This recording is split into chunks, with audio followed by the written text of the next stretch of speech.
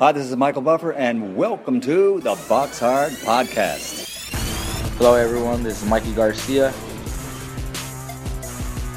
This the monster from the swamps, Regis Rougarou Prograis. Hey, what's up? This is King Carlos Molina, former IBF world champ. This is Michael, the Bounty Hunter, 2012 Olympian and your people's champ. This is Charlie Edwards, flyweight champion of the world. This is Fast Eddie Chambers, and you're listening to the Box Hard Podcast with my main man, Joey Coastman. Hello everybody and welcome to episode 261 of the Box Hard Podcast.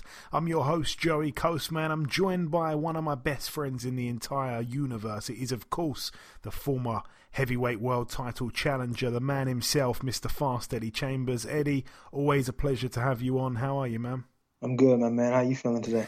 I'm doing okay. Battling through, still trying to bring the listeners the best we have to offer.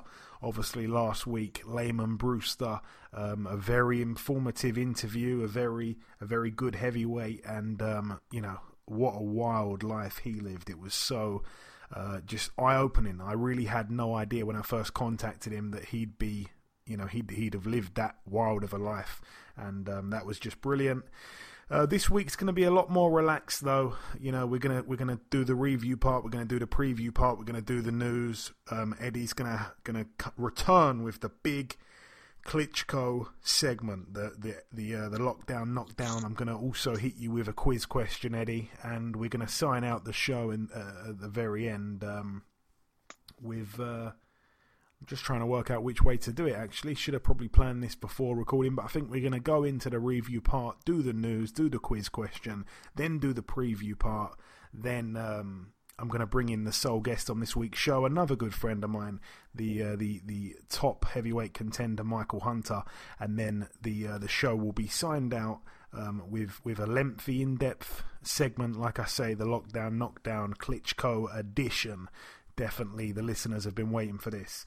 Anyway, let's dive into that review part that I spoke of. We're going to start here in Ukraine at the Eskids, or the Ekids Club in Lesniki. Very hard to pronounce these Ukrainian places. But anyway, Denis Beranchyk, he's now 14-0. He made his opponent Viryal Simeon retire on his stool after 7 rounds of a scheduled 10. That one was for the WBO International Lightweight title. Quite a good win there on paper, really, because Beranchyk, he's still a little bit unproven as a professional, but it's a good win to stop Simeon. Like I said on last week's show, Simeon had been the distance with Scott Quigg. He'd been the distance with Lee Selby. The only guy to have stopped him was Shakur Stevenson. Well, now Beranchyk has joined that short list. Him and Stevenson, the only people to have stopped Viryal Simeon, who's a tough customer. Anyway, moving out now to the Caesars Palace in Dubai, United Arab Emirates. I didn't watch this fight, but a brilliant win for Britain's very own Maxi Hughes. Obviously, during the lockdown, he had a fight with John O'Carroll, former world title challenger, looking to kind of bounce back, really, from his defeat to Tevin Farmer. He gave Tevin Farmer a good fight, John O'Carroll, and we all expected him to beat Maxi Hughes, who is a little bit of a danger man, really. Who needs Maxi Hughes in their life? Absolutely no one. And he was coming off that good win. He upset John O'Carroll on a Wednesday night, and he returned to the ring in Dubai against this undefeated fighter by the name of Viktor Kotochigov. And Viktor Kotochigov was 12-0. It was for the WBC International Lightweight title. Maxi Hughes, once again, the underdog, and he once again picks up a win. A unanimous decision win over 10 rounds there in Dubai for Maxi Hughes. So he is absolutely flying.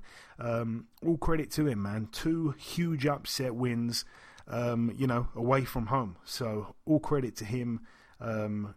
Just maximum respect. Maxi Hughes, maximum respect. That's what comes to mind. Anyway, moving out now to the bubble in the MGM Grand, Las Vegas, Nevada, USA. I've kind of let boxing fans down a little bit, I guess, because I was watching this card on Fight TV, And, you know, I'm watching the card, and I actually fell asleep. I was so tired. I fell asleep just before the main event. And then I end up waking up in the 12th and final round, so I didn't actually rewatch it. So my apologies on that. But anyway, the main event was Emmanuel Navarrete, obviously moving up in weight, fighting for the vacant WBO World Featherweight title. He was the former Super Bantamweight World Champion. He was able to pick up a unanimous decision over 12 rounds against Ruben Villa. Ruben Villa was down in the first and the fourth round. Ruben Villa, like I said on last week's show, a phenomenal amateur, beat the likes of Shakur Stevenson and Devin Haney in the amateurs. Undefeated as a pro going in, 18-0, but he loses. He did kind of, you know, rake some rounds in at the back end of the fight, but it wasn't enough, and all three judges gave it to Navarrete. On the undercard, Lorenzo Simpson, a very promising prospect, 9-0 now, a unanimous decision win for him over 8 rounds against Sani Duverson. However, Simpson was down himself in round 5. Haven't seen it, but I'm hearing it was a bit of a dubious knockdown, so a couple question marks on the legitimacy of it. Let us know what you thought of it on Twitter at Boxhard Podcast. You should know by now. Moving out now to Quebec, Canada, at the Centre Gervais Auto. David Lemieux back with a bang. He picked up a KO in the 5th round against Francian Tetu, who's now 17-4. Expected, really. David Lemieux, 42-4 now, his record. I want to see him in another big fight. I think he's still got a couple big fights left in him, even though he's been going for a long time. There's obviously talks of the John Ryder fight. I'd love to see that. You know, that's a tough fight for John Ryder. I'm not sure I would love to see that, actually. That is a tough fight. But, yeah, Lemieux, you know, you can never count him out. He's always in the fight. He's always got a puncher's chance, if nothing else. Moving out now, though, to Germany at the G-Tech Arena in Magdeburg. Yeah, it was a good fight, really, for German fight fans. Dominik Bozell, 30-1 going in, against Robin Krasniqi, who really and truly, you know, was the underdog, if I'm not mistaken. He was fighting, I believe, on the, you know, on Bozell's promoter's card, if I'm not mistaken. And he's kind of at the back end of his career, so like I say, he was the underdog. A lot of people were picking Bozell to win the fight, but Krasniqi pulled off an upset, a KO in 3 rounds. Robin Krasniqi now 51-6. It was for the interim WBA World Light Heavyweight title and the IBO World Light Heavyweight title, so 2 belts there for Krasniqi. Moving out now to the BT Sports studio in Stratford, London, United Kingdom. This one, of course, on BT Sport. I did watch this card. It was a Frank Warren promotion. Let's start with the undercard. An undefeated prospect. He was 13-0 with 1 draw. Mohib Fazaldin. He got in there against Luke Jones, who's not really a journeyman, but, you know, he's got 6 wins, 3 losses and a draw. But anyway, Luke Jones was able to pull off an upset there. So, it was a weekend of upsets. A TKO in 2 rounds there for Luke Jones. Nathan Gorman returned on the card as well. He moved to 17-1. It was to be expected, really. A unanimous decision over 10 rounds against Ghana's tough man, Richard Lartey, the guy who has a completely bald head and a bright kind of blonde/gingery beard. He's listed as 28 years of age, and I mean, it's I just don't even know what to say. There's no way in the world this guy's 28. I mean, he looks older than Luis Ortiz by a long way. And Luis Ortiz at least claims to be about 38 or 39. This guy's saying he's 28. I'll send you a picture of this guy, Eddie. You won't believe your eyes. In fact, can I send it to you now while we're doing this? Will that work? That might work just fine. Let's try that right now on air. I'm going to try and send you a picture of this guy. I hope I can find a recent picture. Yeah, so I'm going to send it to you right now on WhatsApp, if you can check. So this guy on the right, of course, that's a recent picture there. Supposedly 28. You got it? Yeah.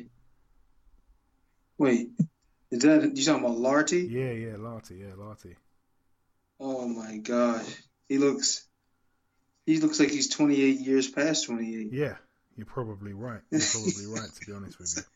No, I ain't gonna be that mean on him. No, no, but he definitely doesn't look 28. But I mean, look, who knows, man? He said he's. I guess the beard with the color is not really doing him any good, but whatever. But he said he's 28. Yeah, he's 28. Yeah. He's 28. Yeah, apparently. So am I. Well, you look much closer to 28 than he does. But yeah, I mean, honestly, the guy. I mean, Jesus, that's a good picture I've sent you of him, by the way. If you'd have seen him, you know, in a kind of more high quality picture, you'd see the guy is. It's actually criminal that he's claiming to be 28. It's just absolutely no way. Anyway, he's a tough guy. He came back against Nathan Gorman, who himself was kind of on the comeback trail since losing to Daniel Dubois by KO. Mm-hmm. Both men had lost to Daniel Dubois by KO. But anyway, a shutout win pretty much for Nathan Gorman in quite an uneventful fight. Lartey didn't seem to really come with the same motivation as he had when he came over for Daniel Dubois. Also on the card, Willie Hutchinson, 12-0 going in, now 13-0. He was able to TKO in just one round Jose Fandino, who he had down once prior to the stoppage. Referee Ian John Lewis. A little bit of a premature kind of stoppage, I felt, but yeah, it's a good win for Willie Hutchinson. I mean, I want to see him stepped up. He's a friend of the show. He was on a few weeks ago. I got a lot of time for Willie. Great guy. Very interesting that he's a Scottish fighter based in England who is co-promoted by Frank Warren and Richard Schaefer. That just doesn't happen often. So, you know, they've got big plans for this guy. This young guy, still very young, Willie Hutchinson. He was I believe he was an amateur world champion as well. So, you know, such a bright future, but he needs a step up desperately. And, you know, the only one thing that you can kind of be impressed with this win here was that he knocked out Jose Fandino in just one round when Sergio Martinez boxed this guy in his comeback fight, and it took Sergio Martinez about 7 rounds. But that's really it. I mean, that really is it. Anyway, the main event, I didn't expect it to last too long. I said it on last week's show. Liam Williams, way past British level. He boxed a fighter here who at best is pretty much British level.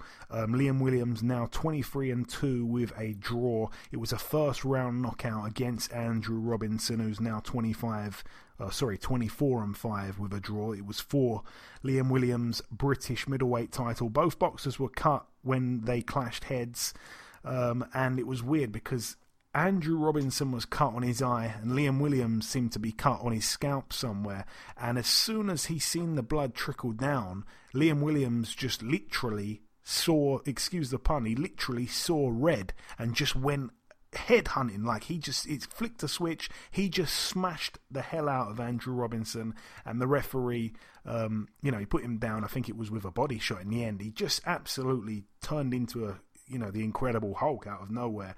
And, he got him out of there when he wanted to, and it was quick. He didn't want the cut to worsen. He is the mandatory challenger for Demetrius Andrade. And he didn't want that fight going on much longer for the cut to get worse. So he got him out of there. Andrew Robinson kind of took a knee, and then he got back up at about 9.5, and he was annoyed when the referee waved it off. I don't think he wanted to continue. Anyway, that's it, though, for the reviewing. I've flown through that as quick as possible. Moving over now to the news, there is a few pieces of news to mention. I'm going to start here with the fact that Matchroom have announced a card to be taking place in New Zealand, in Auckland, at the Spark Arena between Joseph Parker, former WBO heavyweight world champion, and Junior Farr, who is a guy that, you know of Junior Farr already?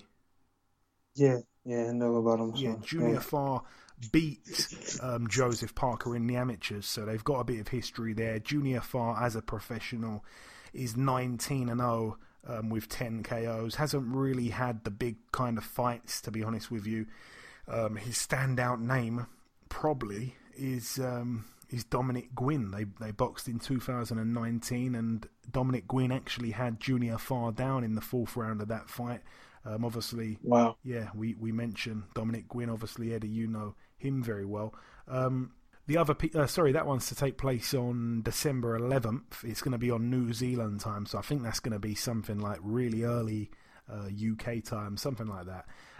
Also, Matchroom have announced Friday, November 27th.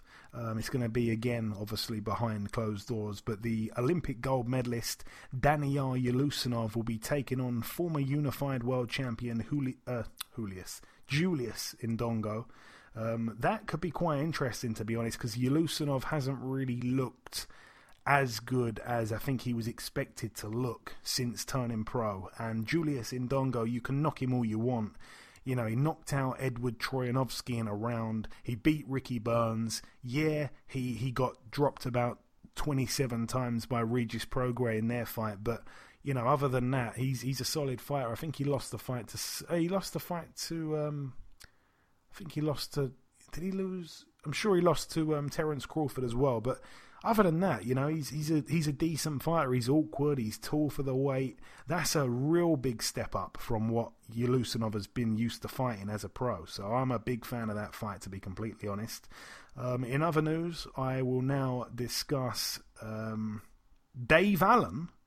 I'm sure you've seen this one, Eddie, no? I'm not sure. October 31st on the Derek Chisora Alexander Usyk undercard on pay-per-view. Dave Allen steps in a very hard fight against Christian Hammer, former Tyson Fury opponent. Oh, wow. What do you think about that one, Eddie? That's a big fight there. Yeah, that's a big fight for him. I mean, you know, with a fight like that, you got to take it. You know what I'm saying? I mean, I don't know how Dave's been training and stuff like that, but I have seen some things with him recently. I think he's been working out pretty good. So, I mean, as long as he's able to give his best, you know what I mean, you got to take an opportunity like that to heart and just you just got to go do it. You know what I mean? It's like right now if somebody tried to get in touch with me and say, hey, we got to fight for you. And, you know, say I can't even think of a name right now, but somebody who, you know, is a heck of an opportunity for me to get back into the, you know, to the big time again. You almost have to take it, even if, and especially if the money's good, you almost have to take it. So it's like one of those situations where, you know, he's in a good position. I just hope he's been training, and if he has, then you know he's got a shot.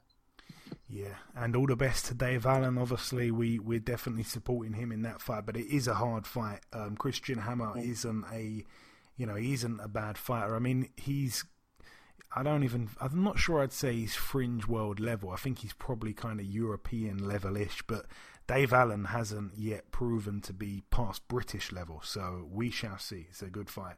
On November 14th, again, Matchroom have been busy announcing fights. They announce another one here. It's actually on the undercard of the triple female world title card, where we get to see Katie Taylor, Terry Harper, and Ebony Bridges against Rachel Ball for the vacant world title. They're all getting it on. And on the undercard, couple of male fights. We get to see Jamie Cox return to the ring against Jack Cullen. That's a brilliant fight there. And we get to see John Doherty, who is supposed to be a really good prospect, undefeated of course. He steps up in class against Jack Arnfield. Another cracking fight. That is going to be a good card of boxing. Really excited. Again, that's going to be November 14th there, live on Sky Sports and DAZN.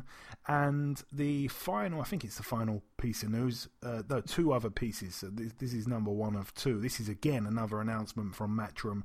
It's going to be on the 21st of November 2020. That's going to be the undercard of Dillian Whyte Povetkin 2. We're going to get to see Conor Ben, Nigel's son. He steps in against Sebastian Formella, who, you know, his name might be in a few boxing fans' recent memory because he actually boxed Sean Porter in August and he lost a unanimous decision. He lost absolutely every round. It was a shutout on all three cards. It was for the vacant WBC silver title. But anyway, other than that, he's got all wins. He's 22-1, German fighter, 33 years of age. He's got a couple of good wins though.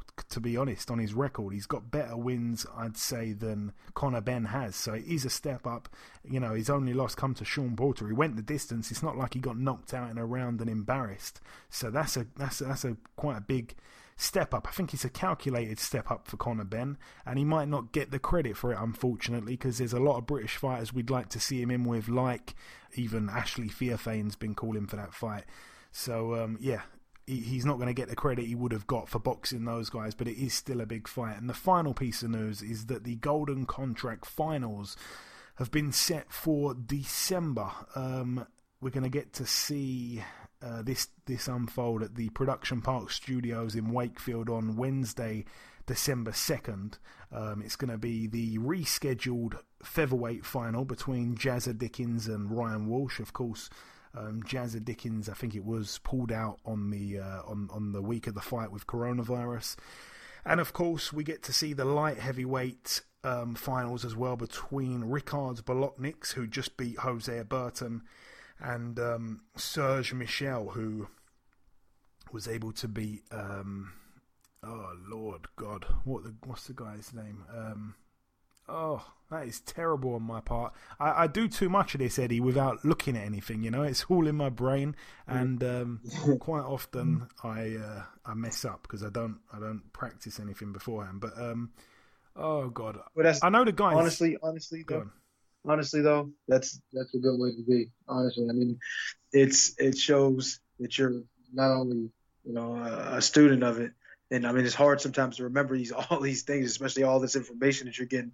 I couldn't imagine doing it myself, but it also shows that it's legitimately not scripted. You know, it's a legitimate show, and this is what happens sometimes. Yeah, I mean, I could remember the guy's face. I could remember who he boxed, and you've just spoke for the perfect amount of time to get me to quickly cheat. And Liam Conroy. Liam Conroy is the guy that Serge Michel was able to beat. He stopped him in 4 rounds a few weeks back. So, yeah, that's all the news. Moving on now to the quiz question. Are you ready for this, Eddie? Yeah, I'm gonna try, man. I think I've been lucky every single time so far. Let's see how. I mean, I wouldn't really say you were lucky for the heavyweight southpaw thing because I gave you a clue, but yeah, well, kind of. Yeah. No, still, not kind of. I'd say pretty much. When you said I sparred with him. Yeah, I mean, there's so many guys I sparred with, but you hadn't world sparred. Champion. Yeah, you hadn't sparred with loads of southpaw world heavyweight champions, but well, true. That's true. But anyway, here is the question. It's been sent in by the Mauler, who's been listening for a few years. Good guy. He's the Mauler. I don't even know his name. I just call him the Mauler. He's names himself after Jack Dempsey on Twitter. But anyway, he says, I've got a sneaky question for Eddie. So straight away that piqued my interest. As soon as I saw a sneaky question, straight away I like what I'm hearing. He says, by my reckoning, Muhammad Ali fought in 12 countries that weren't mainland USA. There might be a little clue in there. How many can Eddie name? I believe there is 12. God. Man, how many can I name? Yeah. Not many. That's rough. That is a rough one. Oh my gosh. It's sneaky. It is very sneaky. I know he fought, obviously, Manila. Yep, so the Philippines. That's not a country, but I mean that's we know what country it is. But and obviously he's fought in Africa. Zaire, yeah. Zaire, yes. Rumble in the Jungle. Yeah, the Rumble in the Jungle and the Thriller in Manila. The two basic, most easy ones. And the funniest thing about this is my manager was a good friend of his. You know, especially toward the end of his career. Well, after his career, to be honest. And, there were so many stories I was told about this, man. And it's just certain things you listen to, certain things you hear, certain things you don't pay attention to enough. And I guess this is one of those things. But, I mean, anybody could remember those two. I'm just trying to remember one that hasn't been, highly publicized. You know what I mean?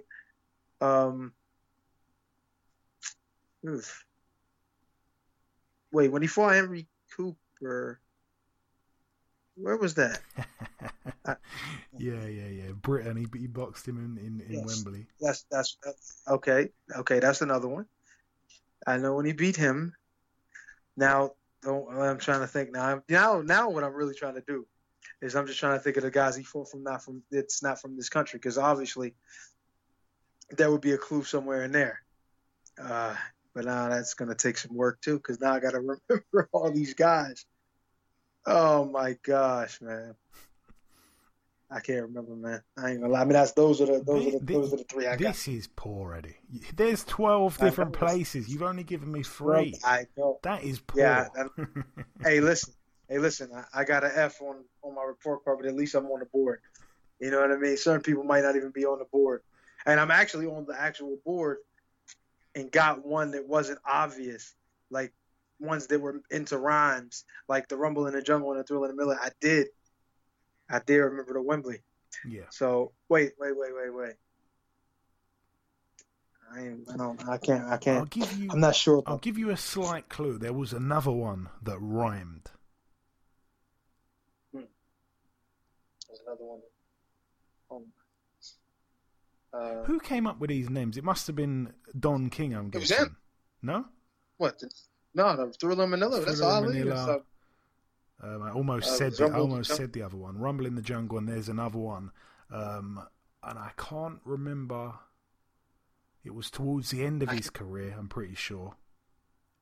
All right. And I know it was another... Where did he fight? I'm not checking this, but where did he fight Leon Spinks the first time? Oh, shit. That I don't know. I really don't know. Okay, because I want to say I think it was... The place I'm thinking of that rhymes, I want to say it was in the first Leon Spinks fight where he lost. Okay. No, man, all right, let me give you a clue. It was called Drama in... in Bahamas. Hey, there we go. Drama in the Bahamas? There we go. I don't even remember that. Yeah, I'm sure I'm sure that was Leon Spinks for the first fight. Drama in the Bahamas. Oh, my God. You gave the answer, so... Yeah. But I need to check that, but I'm pretty sure that was...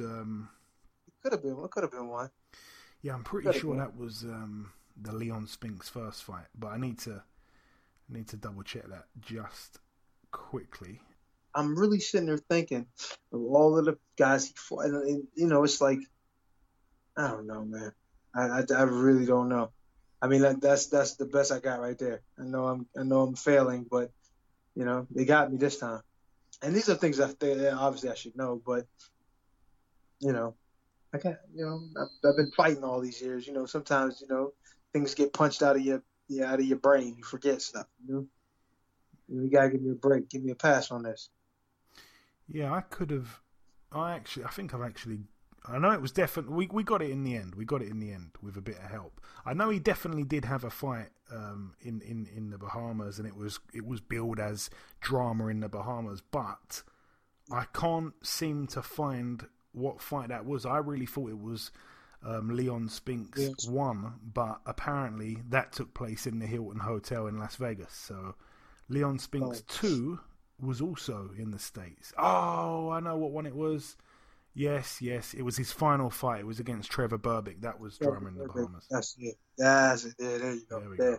Because Trevor Berbick is... Yeah. I knew it was towards the end of his career, but anyway, the Mauler has said that apparently, and I'm not double checking this, but I'm sure he's got it right. He boxed in, aside from the US mainland, he boxed in Britain, in Switzerland, in Japan, in Ireland, in Canada, in Indonesia, in Zaire, in Malaysia, in Philippines, in Puerto Rico, in Germany, and in the Bahamas. So he said it. I was going to Malaysia. I remember hearing something about that. Yeah, I remember when he was saying, I can't remember who. I think he was talking about Joe Frazier at the time, and he was saying he didn't go to Malaysia, he didn't go to Indonesia. He was naming all these places where he didn't go there, and I did, and he's not a champ and all that kind of stuff, but. He's not champion of the world. Yeah, you can't be champion of the world. You don't travel the world and all that. Something along those lines. But something like that. But yeah, he says it'll be interesting to see how many he gets, and the answer was you got 3, which was 3 without help and 1 with help. But that don't try and claim 4 already. Don't claim 4. No. I said 3 without help and 1 with basically giving me the answer. And so that's all I had. Anyways, moving on. Go on. No, what I was gonna say was, it's like a lot of these things that happen. Current fighters, like, to be honest, I wasn't really old enough to know about him. You know what I mean? Watching him as I grew up, so I couldn't really say. Like, his last fight was, I think maybe before I was born, or was after. I know he fought Trevor Berbick in the 80s. Was it 81? Or I can't remember the exact date. It's 81. So that was a year before I was born. So, like, my boxing career has been, you know, like, I really started to really focus into boxing. I always watched it because my dad was so big into it, but I really started focusing so much into it, you know, as a early teen. Eddie. And then I really started. Just take the L, baby. Oh, I'm taking L. Oh, the L. Hey, look. Man, listen, don't try and talk about the year you were born. I wasn't born until over a decade after this happened. That's true. But fighters are thinking about their careers, not others. So I don't even. So give me a pass, all right? The truth is, I should have known it. But that's okay. Next time, you got me this time. Okay. I'll get back on the board next time. We need to start doing a scoreboard, like 1-0 to the listeners, or something like that. We should do. Anyway. Yeah, we could do that. We should. Right now it's 3. I'm 3-1 right now. So 3-1. Well, this is the third question you've had. You're 2-1. You're 1 and. You're 1 and 2 with no clues. You're 1 and 2. No, I'm 2-1. Remember, I got the last one. Yeah, you got the last one, but the first one I had to help you with the heavyweight thing. You lost the first one, you won the second one, and you lost the third one. You're 1 and 2. Yeah. 2. You mean 1 loss, 2 wins? So no, I gave you a clue. That didn't count. What? 1 and you said I won 2. No, I said you're 1 and 2. I mean, that's your record: 1 win, 2 losses. How I got 2 losses, man? Because you needed help with the first ever question. You sparred the guy. Hey, man. When you fight, you got a trainer. The trainer helps. So sometimes you get lucky. I mean, not lucky. Sometimes the advice of the trainer, you get wins like that. So come on, man. Help me out. Give me at least half point or something. Hey, listen. if I'm a trainer, I'm getting a percentage, and you're not giving me a percentage. I don't want any percentage of the L's you've been taking. Oh my God! I guess 10% of nothing is nothing, huh? All right, I guess. Anyway, moving on, because I hope we didn't bore anyone to death there. But moving on to the preview part of the show, we're going to start here in a very odd location. We're going to start here in Tanzania at the Kiko Mbembini ground. We get to see Britain's very own controversial flyweight, I think he is. I'm not quite sure where he's fighting at in terms of weight these days, but Prince Patel, very controversial. 23-1 with a draw. This one is for the vacant WBO Africa Super Flyweight title and the vacant WBO Global Super Flyweight title. He takes on Innocent Everest, who's 10-1 with 2 draws. That's over 12 rounds. He actually, his sole defeat, Innocent Everest, came to Prince Patel just over a year ago in May of 2019. So they're getting on a pointless rematch. Prince Patel stopped him in the second round back then. So not sure why we're getting a rematch, but it is what it is. Moving out now, this one takes place tomorrow also. It's at the White Sands Treatment Center in Plant City, Florida, USA. Just one fight really to mention. It's kind of gone under the radar. Ryan Martin. It's another kind of fight on his comeback trail, if you like. I think he's had one fight since his loss to Josh Taylor about 2 years ago now. He's been quite inactive since then. But anyway, his record is 23-1. It's a 10-rounder against Hevinson Herrera, who is 25-18 with a draw. Moving out now to the East of England Arena in Peterborough, Cambridgeshire, United Kingdom. It's a good it's a good card, really. We get to see Joe Laws, who's 9-0, obviously very well liked in the Newcastle area. He's in a 6-rounder against Rylan Charlton, who's 5-0 with a draw. I wouldn't have minded if it was Rylan. Forgot the guy's name. I'd like to see him in there with someone like Joe Laws. Is his name Rylan Clark? I don't know. Anyways, Thomas Patrick Ward, honestly, a brilliantly talented fighter, 29-0. Absolutely no idea why his record's being further padded every single fight. He is ready for a big fight. I'm not sure what's going on. He's in against a decently tough guy, Thomas Asomba, who was in the ring with Sonny Edwards a few weeks ago. Thomas Patrick Ward should probably win. He's not a big puncher. He should win on points. But Thomas Asomba's a tough guy. But this is going to be Ward's 30th pro fight. He shouldn't be boxing guys that have a record of 10-6, even if Asomba is better than his record suggests. What is he doing still having these fights? I don't understand what they're doing with this guy. Kez Ashfaq, 8-0. He's in a 10-rounder against Mark Leach, who's 14-1 with a draw.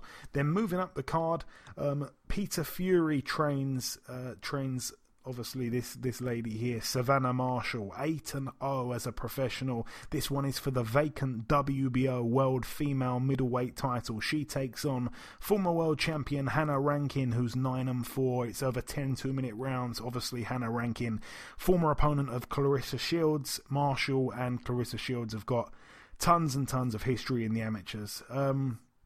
Savannah Marshall, like I said before, the only girl ever to have beaten Clarissa Shields in a ring, amateur or pro. So all the best to Savannah Marshall and Peter Fury. I hope that Peter Fury can lead one of his boxers to another world title. He is, he's kind of, since parting ways with Tyson, I don't think his luck has been too great. So I'd like to see things improve for him. And topping the bill, I smell possibly a bit of an upset, to be honest here. Lewis Ritson, the home fighter, 20-1. Obviously, his one loss came to Francisco Patera, who is kind of like European level at best. He gets in with former world champion Miguel Vasquez, who's 42-9. That one is for the vacant WBA Intercontinental Super Lightweight title. 110% it's going to be Lewis Ritson's toughest fight, you'd have to say. And yeah, if he shows up like he did against Patera, then he will lose, and probably lose quite badly. We have to say that Lewis Ritson has never boxed, as a pro anyway, without the hugely impressive backing of the Newcastle fans. He fills up arenas. There's going to be no crowd. There's going to be no atmosphere for the first time in one of his fights for a long, long time. Will that play a factor? I think it could do. He's coming off a brilliant win, probably his career best win against Robbie Davies Jr. in a great fight that almost to the day would be a whole year out the ring. Miguel Vasquez, obviously, he's at the back end of his career as well.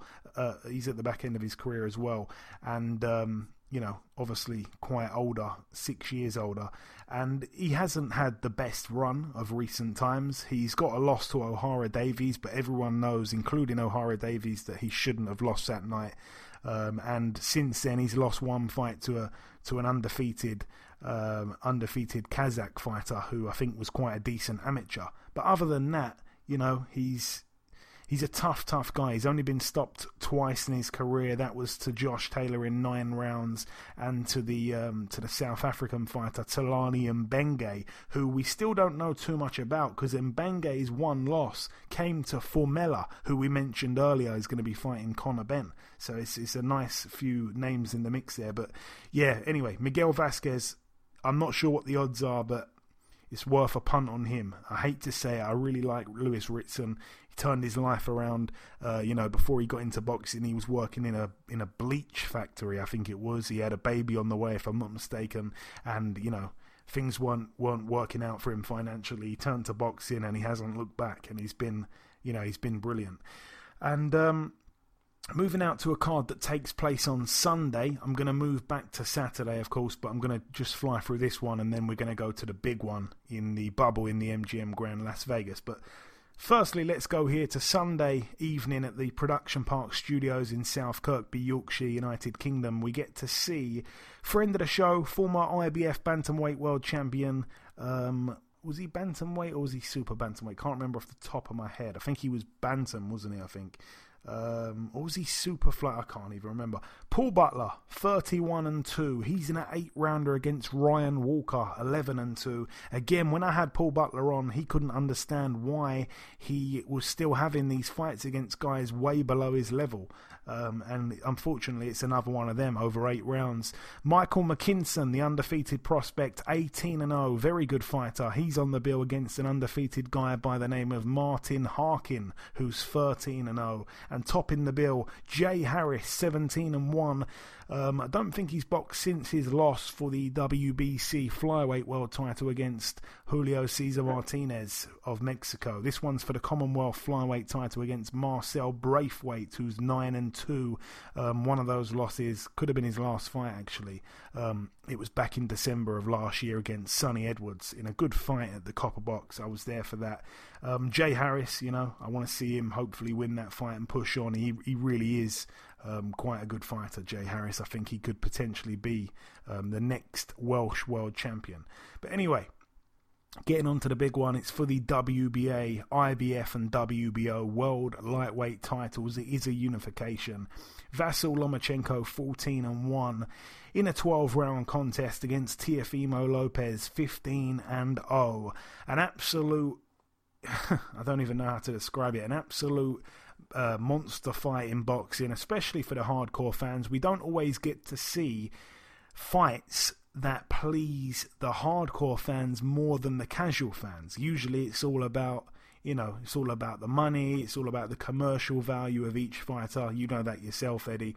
And we don't always get to see the best against the best because of these factors. There's going to be no live gate, and it's even more impressive because of that factor there. So this is a true hardcore boxing's dream. It's amazing. Both men have decided to take a pay cut, if I'm not mistaken, to make this fight happen, and it's come around fast. It's here.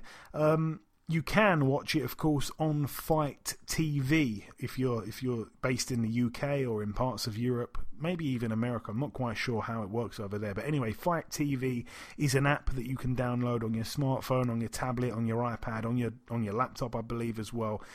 Anything like that with an app store, you can download it. And if you use my code, you'll get some money off of the pay-per-view purchase, I believe, and I'll also get something for referring you to them.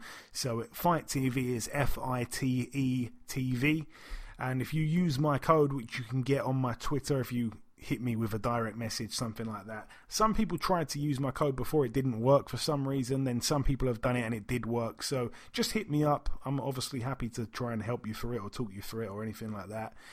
And hopefully a couple of you use the code and we can all get it a little bit cheaper. But we as boxing fans have got a duty to almost pay for this fight. It's worth every penny. I'm going to come to you straight away, Eddie. Monster fight. Lomachenko, a scientist in boxing, an absolute pugilist scientist. Teofimo Lopez, superstar written all over him. And I seen someone tweet something a few months ago when the first stages of negotiations, I guess, were being publicized, and someone said, Lomachenko is so good, he's almost unbeatable, but if anyone were to be able to cause the upset, it would be Teofimo Lopez. You can just imagine this guy pulling off the upset. He's got all the ability himself to do it, and I can't really disagree with that tweet. This is just a brilliant fight. Talk to me, Eddie. I'll go on all night. You and me both. And what the guy said it all in that statement was, if there is somebody to beat Lomachenko, it would be somebody like this guy. You know what I mean? It would be Lopez. Lopez has almost anything you would want to see as a fan and a fighter, even a lay fan. Anyone who's not hardcore can really appreciate what he can do. You know what I mean? He's explosively fast and powerful. He's strong. He's intelligent in the ring. He knows how to use angles and all sorts of things that maybe the naked eye of a person who's not used to watching boxing won't be able to see it. but guys like myself will be able to appreciate that part. Those people will just be able to appreciate the raw power and speed and athleticism this kid has. You know, obviously you see him after he wins fights doing that running backflip. So that lets you know he's pretty athletic. But, man, it's just you can go on all day about the things that this guy can do in the ring. But then you got a surefire Hall of Famer on the other side because he has that kind of ability. And I just don't really see anybody outside of this kid, and that includes even Tank. And a lot of people, they don't even think about, but Tank Davis is another one who's great, who's explosive and strong. But I just don't. It's just really hard for me to see these guys beating him. As good as Lopez is, and as much ability and as much power and all that good stuff that he has, it's just Lomachenko. It's like he sees things happen before they actually happen, legitimately, and literally can move at the right time almost all the time. You know what I mean? He's almost sometimes just invisible in the ring. Like if you're throwing shots at him and they're just not landing. And he's, once again, keeping his hands on you. He's just super, he's unbelievable with the footwork. There's not many people in history that have footwork like that, where you can stand directly in front of the guy. I mean, inches from him and make him miss and end up on the side of him, behind them, pause. And just in all different places. And it's just like, and not only get in those positions and be on good angles, but to be able to punch from those angles. It's just, there's so many times I've seen him throw shots that you practice on the bag and landed on these guys just like they're a heavy bag. It just looks, it's unreal sometimes to see him. And, I mean, you look at Floyd Mayweather and guys like that who are, some of the best guys ever, Ray Leonard and of course, the great Muhammad Ali and Ray Robinson, all these guys, and you just see that he's right there in the conversation with them, ability-wise. I'm not saying necessarily accomplishments, but ability-wise. And he seems like he never stops wanting to learn. He's always training. He's always working on his craft. He's a special guy. He's a special athlete. I just don't know if Lopez can overcome all of that. You know what I mean? He has what it takes, and listen, at the end of the day, he has a puncher's chance because he damn sure can do that.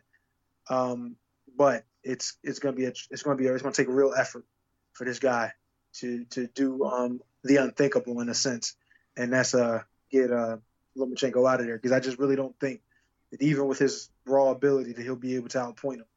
Yeah, and I pretty much agree with your take, Eddie. I mean, the one thing is that Lomachenko, I feel at lightweight isn't the same.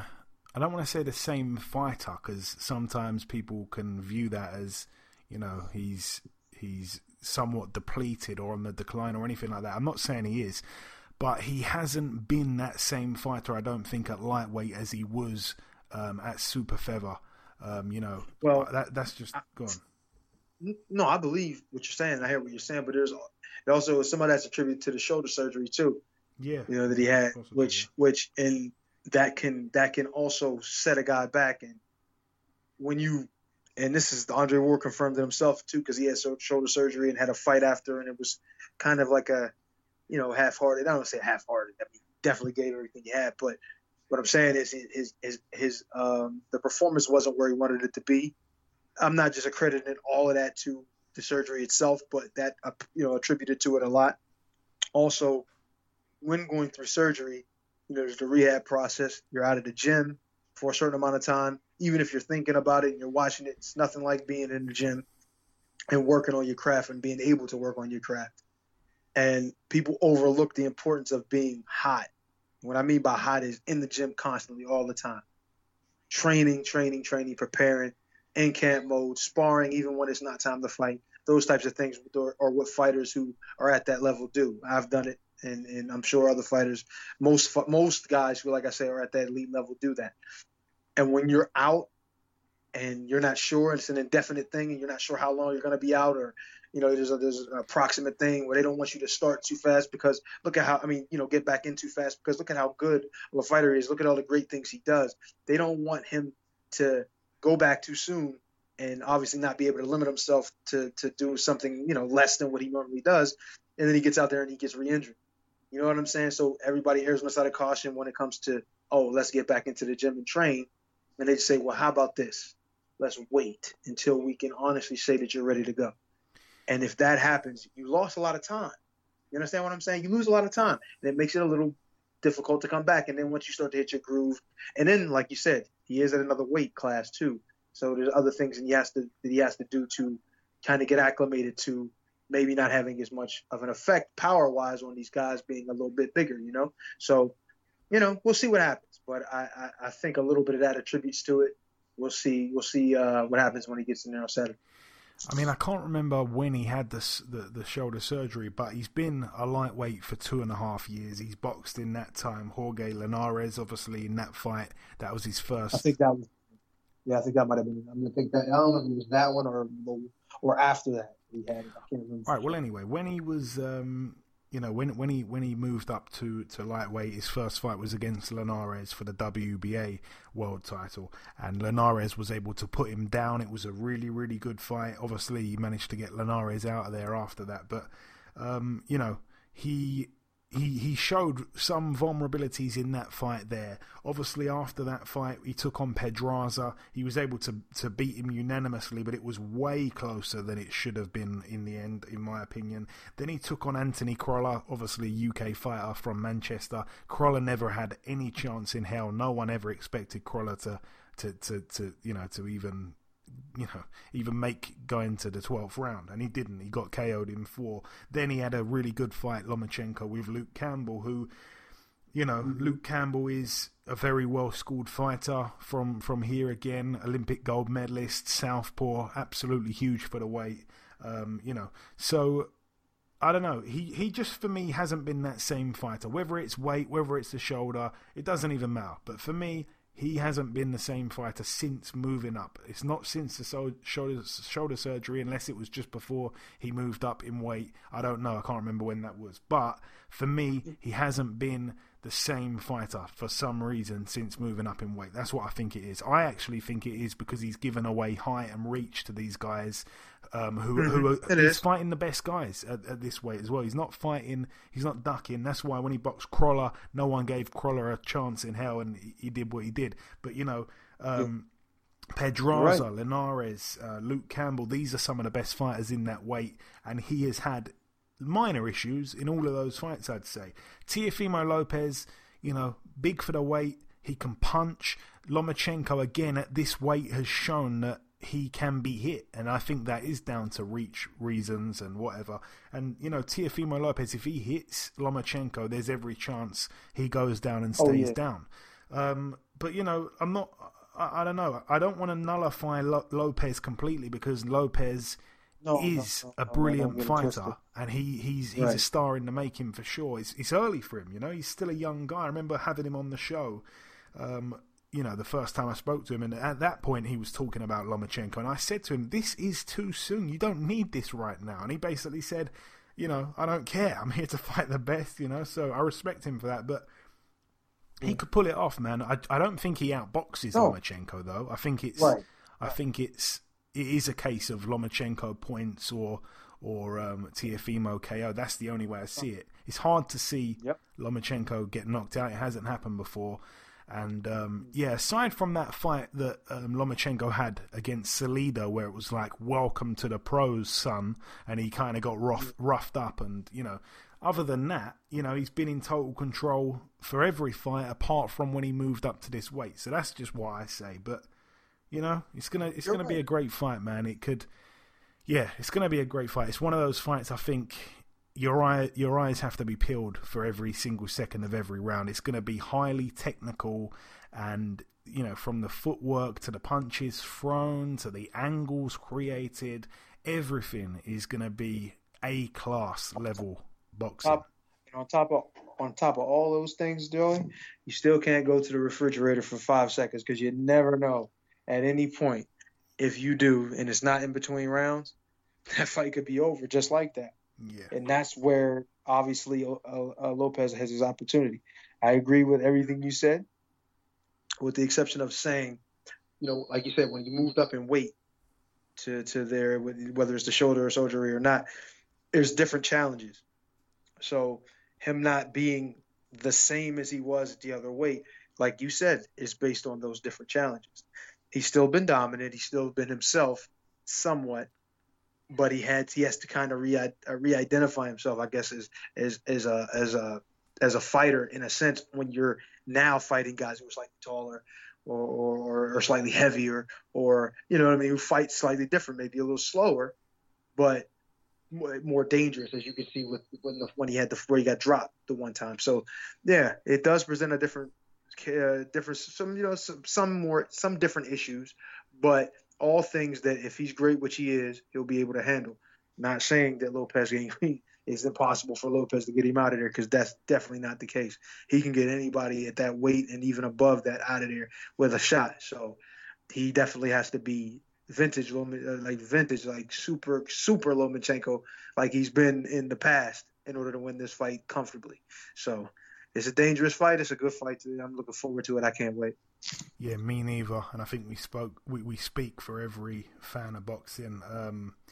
Yeah, he has to be on his A game, and Teofimo has been talking about moving up in weight for quite a long time. He's had his eye on moving up in weight. He even said it to me that first conversation we had. I'm sure he said something along the lines of, if I don't get to fight Lomachenko next, then I'm moving up in weight. And I want to say that was over a year ago. So he's been hanging on for this fight, even though he kind of said, I'm not going to hang on. He kind of has. I wonder if that could pose any issues. Hopefully not. But on the undercard, we also get to see former world title challenger Alex Salcedo take on the undefeated Arnold Barboza Jr. And this one's over 8 rounds. It's a super middleweight fight here between Edgar Berlanga, who is 14-0 with 14 first-round knockouts. He takes on Lanel Bellows, and the reason why I really like that fight is because Lanel Bellows has never been stopped. So we've got a guy here that's never been stopped boxing a guy who's stopped every single person he's boxed in the very first round. So that means something there is going to happen for the first time in both guys' careers. Is he going to get knocked out? Is he going to go the distance? We shall see. But that's going to be interesting as well. But yeah, that brings the preview part to a close. So I've done the reviewing. We did the news. Eddie had his tough quiz question, which he took L's on, baby. And then we did the previewing. Just before we wrap this up, I'm going to bring in our sole guest on this week's podcast, and then, like I say, after that, Eddie will finish the show with the cherry on top of the icing with the Klitschko Lockdown Knockdown segment. It's back. It's been a few weeks absent, and it's back, big. But anyway, like I say, just before we do that, it's now time to welcome our sole guest on this week's podcast. Ladies and gentlemen, please welcome the top heavyweight contender, the people's champ himself. It is, of course, Mr. Michael Hunter. Mike, welcome back on the show, my main man. What's going on? Glad to be back. Always a pleasure having you on. So, Mike, we last caught up interview-wise back in January. Obviously, at that time, it was all still very fresh after getting that controversial draw against Povetkin in Saudi. Since then, news broke that your contract with Matchroom had expired.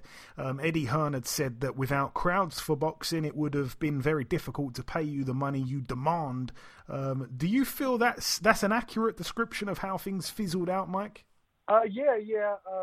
The COVID and everything happening, them spending a lot of money in the last few year, I think that everybody, kind of got caught off guard, and they just had to reconstruct and kind of do some things that they weren't expecting. And I was, one of those. I don't think they were totally planning to let me go, but with all the situations that happened, I was, one on the bottom of the pond. So. And since then, you kind of disappeared into the wilderness a little bit. Obviously, went back to the States. You were off Sky Sports and DAZN. Povetkin, who everyone knows shouldn't have even been blessed with a draw against you. He should have been served up a big juicy L. He goes on to box in a big event, headlining a pay-per-view against Dillian Whyte back in August. If I'm not mistaken, Mike, were you one of the few people favouring Povetkin to win before the fight? Yes, I did. I kind of predicted a knockout. Not that I was wishing it upon him, but I was just calling it how I see it. And I think it might history might repeat itself. Yeah, because I was going to ask you what you actually made of the fight itself. Obviously, Povetkin was down twice. A lot of people have a lot of mixed opinions on the rounds prior. Some people thought that White was in full control. I didn't see that, if I'm being honest. And then, Povetkin goes down twice, and then, of course, he picks out surely one of the contenders for knockout of the year against Dillian White. Right. So man, that was a decade. That's a decade knockout. Like that's one of those knockouts you want. Every time you knock somebody out, you want it to be just as sweet as that. So. That's going to go down for a long time. Go on. No, I was just going to say, I know that you're in pursuit of that rematch still against Povetkin, and as you said, it seems like he's kind of tied up for the time being. He's got the rematch with Dillian White set for November 21st. I was going to ask your thoughts on that rematch. You said history might repeat itself. It's not a long time after that first fight. It's only just under 3 months to the day. Do you think it's too soon? Or do you think it doesn't really matter when the rematch happens anyway? No, I think it is. I think it is too soon.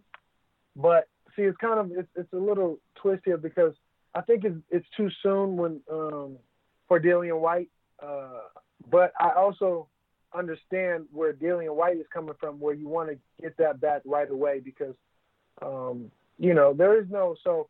On a fighter's aspect, I do see where he's coming from, and I don't fault him. I actually like it. I honor him for wanting to take that fight right away. I think that's that shows that he has that fighting nature. But on the other hand, that this is a very dangerous situation for him in his career. But. He's made some decent money, and he'll still have some fights out there, even if he goes out again in the same fashion. But he can. I think he can right his wrongs as well. I gave Povetkin the first 2 rounds, but Dillian White obviously won the last 2 rounds bigger than he lost the first 2. So I think he was ahead in the fight, maybe ahead in the fight. But it's still a fight. Povetkin is very crafty, and he's always going to be able to get his shots off at some point. So that's what he's good at. He's known to do that. To get his shots off. And we were just hoping that Dillian White was going to be able to take that. We know that he always gets hit too. That's another thing is he always usually gets stunned in one of the fights, either win, lose, or draw. He's always getting stunned. So I think it was just a matter of will he be able to take it? And will he be able to dish it out more than he's going to be able to take it? And I think that's the same nature we have in this situation, that if we're going to see the similar fight. It's just that, it's just like almost a roll of the dice. Anything could happen. And obviously it's being reported that Fury Wilder 3 isn't going to be happening. Bob Arum has now said Tyson would like to box here in Britain in the early part of December. Bob Arum named a short list of 5 potential opponents. You were one of those 5. I'm guessing you were surprised that they named you, Mike, because not a lot of heavyweights they wouldn't dare say your name. Who named me? Didn't Bob Arum name you, no? Actually, somebody else told me that. I didn't hear it. Do you know what? I've got to be honest. It's lazy on my part. I didn't listen to it, but I've heard that he listed 5 names and you were one of the 5. I'm sure of it. And I actually, somebody did tell me that as well. So that's actually very exciting too, though. I wasn't, like you said, I wasn't really expecting it to even get that far. So, that's all good. Yeah. And I like it. And how bad do you want that fight, Mike? I know we've spoke about it in the past, obviously, but at that point it wasn't a realistic possibility. Obviously, if his promoter is naming your name, that's a big thing. And it's a bit of a stupid question, really, because I already know the answer to this. But would you travel back to the UK for that fight in December? Is that enough time? Man, I'll be over there before him. I'll just fly over there right now and just enjoy my little vacation and fight. And again, of this, I have the best time of my life. of this short kind of list that Bob Arum's put out, I know that you were on it, Ajit Caballel was on it, Oscar Rivas was on it, a guy you know really well, Charles Martin was on it, and I believe the other name was Effie Ajagba. Who, in your opinion, if you're removed from that picture for perhaps being the riskiest fight of the 5, who out of the remaining 4 do you feel gives Tyson the toughest fight, Mike? Oh, man, that's... Caballel, Ajagba, me, who else? Charles Martin and Oscar Rivas. Charles Martin. I think maybe Oscar Rivas. I think Oscar Rivas should get the fight. Okay. He's probably the most, I feel like he has the most pedigree. You know, he's done the most. You know, he has the most respect when it comes to the rest of those guys right there. Okay. Fought Dillian White, you know, he's knocked him down. Yeah, okay. All right, well, there we go. So, hopefully we do get to see you in the ring with Tyson Fury, Mike. It's not just myself saying that. A lot of the kind of top, journalists, boxing journalists over here have been saying that you should get this fight. You deserve this fight. You'd bring the action in this fight. And guys like, you're not going to probably know these guys by name, but, big boxing reporter guys like Gareth A. Davies, probably one of our most famous journalists over here when it comes to boxing. He says you should get the fight in an interview I saw yesterday. We've got Steve Lillis saying the same thing, I believe. Lots and lots of guys. So hopefully we get to see that fight. And I've seen various polls out there, and people are saying, who do you want to get the fight? And you're winning all these polls. So hopefully we get that. Obviously, nothing is really happening. Yeah. Nothing's really set in stone just yet, Mike. So it's a bit of a strange time for me to interview you. Usually we do something if something's locked in, and it's not right now. But just before I let you go, Mike, it's always a pleasure catching up with you. If you've got any closing words just to your supporters over here that love you to death, what is the message? It's been 2 years this week since you came over here and invaded York Hall, baby. I know. One thing is, stay a lookout for me. I know I haven't fought in a year. There's a lot of stuff that's been happening. But when I come back, I'm going to come back very strong and very consistent. My plan right now is to find a way where I will become consistent, and the fans and I'll be able to also travel. It won't just be, I'm stuck back over here. I'll be able to travel and fight wherever, and let the fans, come see me entertain, you know what I'm saying? So keep a lookout for me, that's all. Okay, Mike, excellent stuff, my man. Listen, it's always great speaking with you. I hope that we can catch up again when something is locked in at some point, whether it's Tyson Fury, whether it's another option. Let me know, and we'll definitely have you back on when that happens. God bless you, and we'll speak again soon. All right, yep, likewise. Thank you.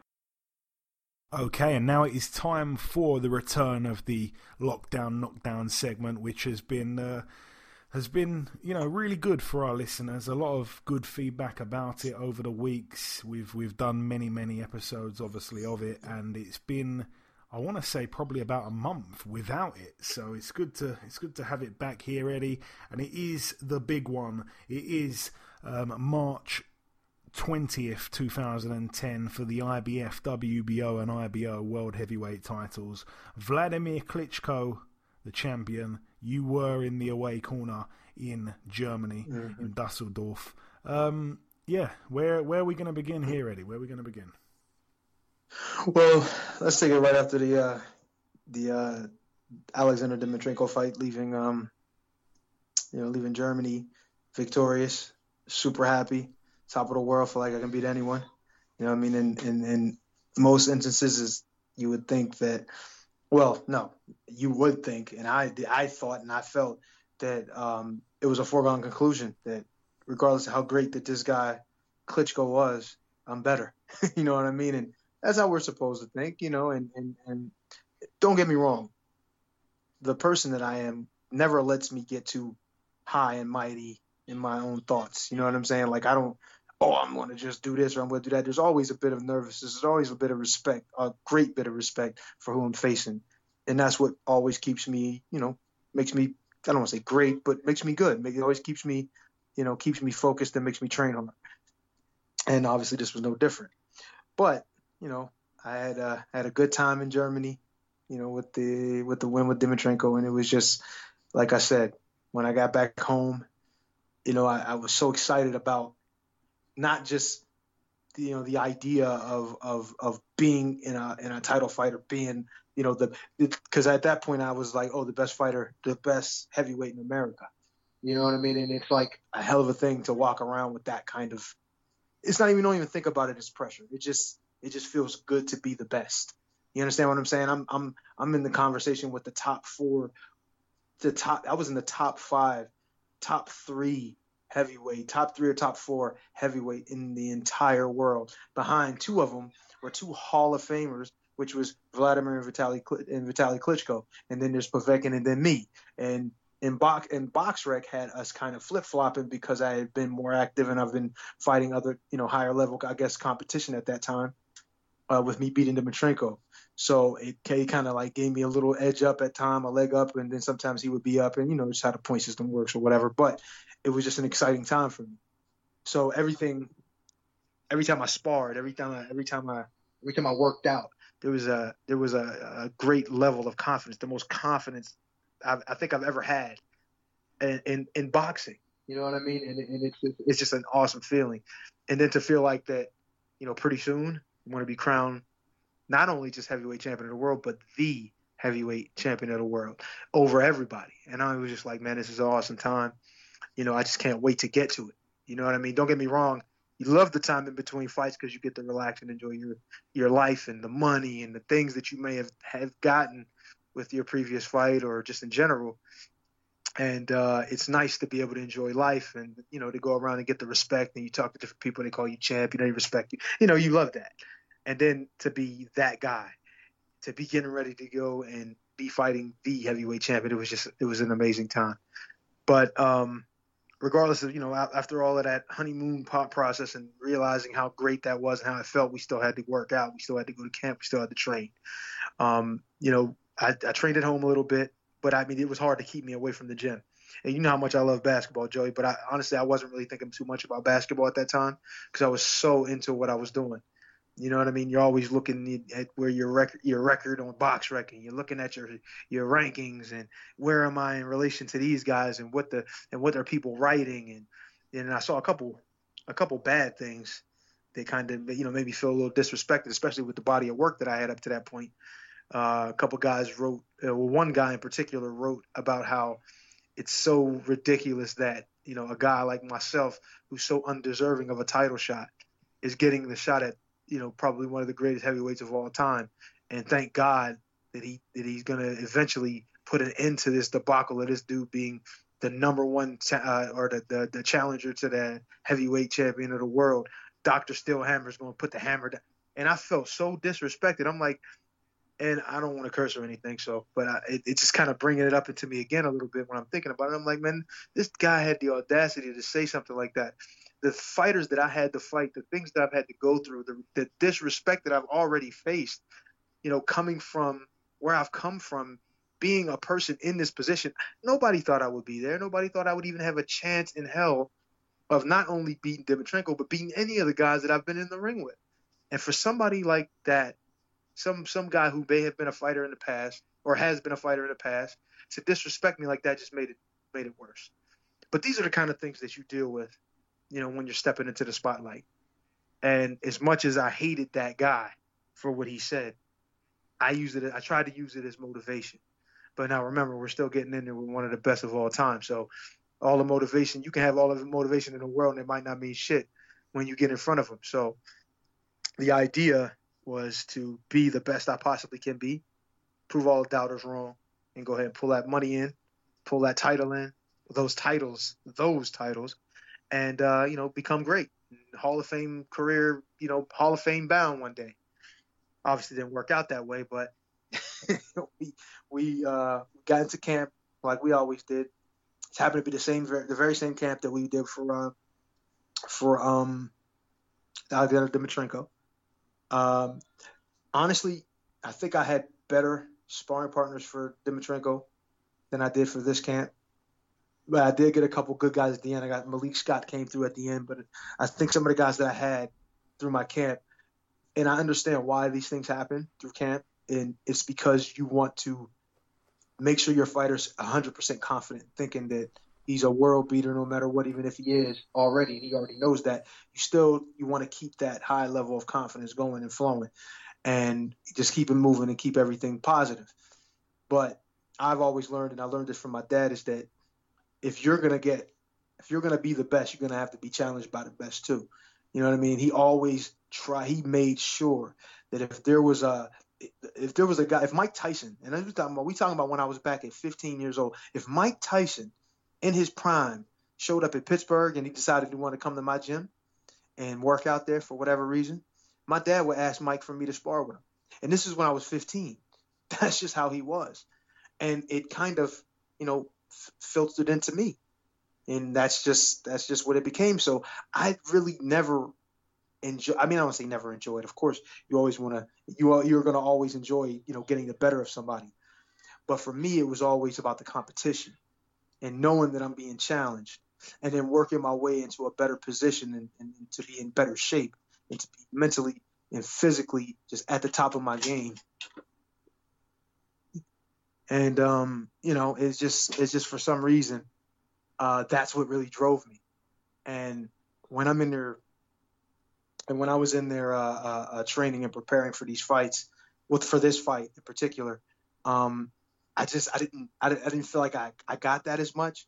But I was thinking that maybe I'm just that good, now. So you try to get yourself that little boost by saying stuff like that, but or thinking things like that. But I don't know. It obviously didn't help us so much anyway. But I trained really hard. I was probably in the best shape I've ever been in my entire life. And I'm going to talk a little bit about. I'm going to say I'm talking about. I'm just going to mention it. But I felt great with Peter when I was over there with Peter. I felt unbelievably strong and solid. And aside from that, this camp that I'm talking about with Vladimir is the best that I've ever felt. No. Yeah. That was probably the best I've ever felt, strength-wise and all combined, with the exception of Peter Fury's camp. And another mention, I'm sorry, when I fought Tomas too, I felt great in that fight. But and I trained really hard. The running was good. The strength, everything that I was doing was just on another level. So going into that fight with Vladimir, I really felt almost to the point where I just felt like it was going to happen. I was going to beat him. I was going to be heavyweight champion of the world. There was almost no negative thoughts, no worries. So I'm getting in great shape. I'm preparing.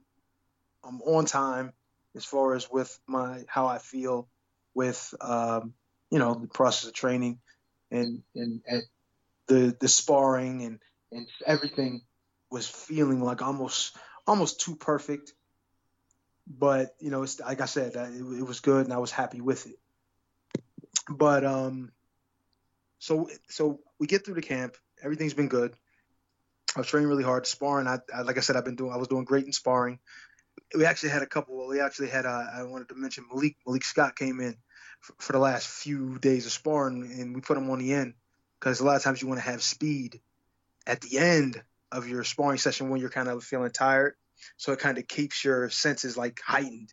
You know what I mean? If you got a fast guy throwing shots at you, when you're tired, you're going to have to, keep your not only just your conditioning, but your wits about it. You know what I mean? You got to be on your P's and Q's even when you're tired. So it kind of forces you into that kind of focus, that hyper focus. So it was good to have him. And to be honest, I think of all the guys we had, he was obviously the best guy we had, and we had him late, and we only had him for a couple of weeks.